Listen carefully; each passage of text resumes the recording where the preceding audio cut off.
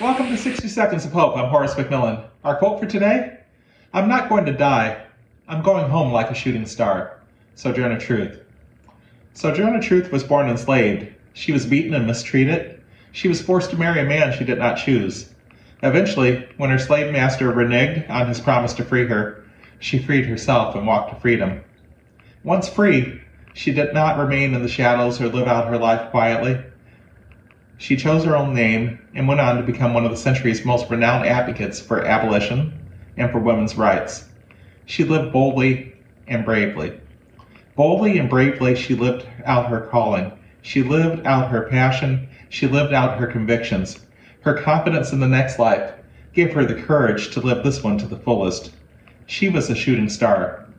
May we have the same courage. Peace be with you.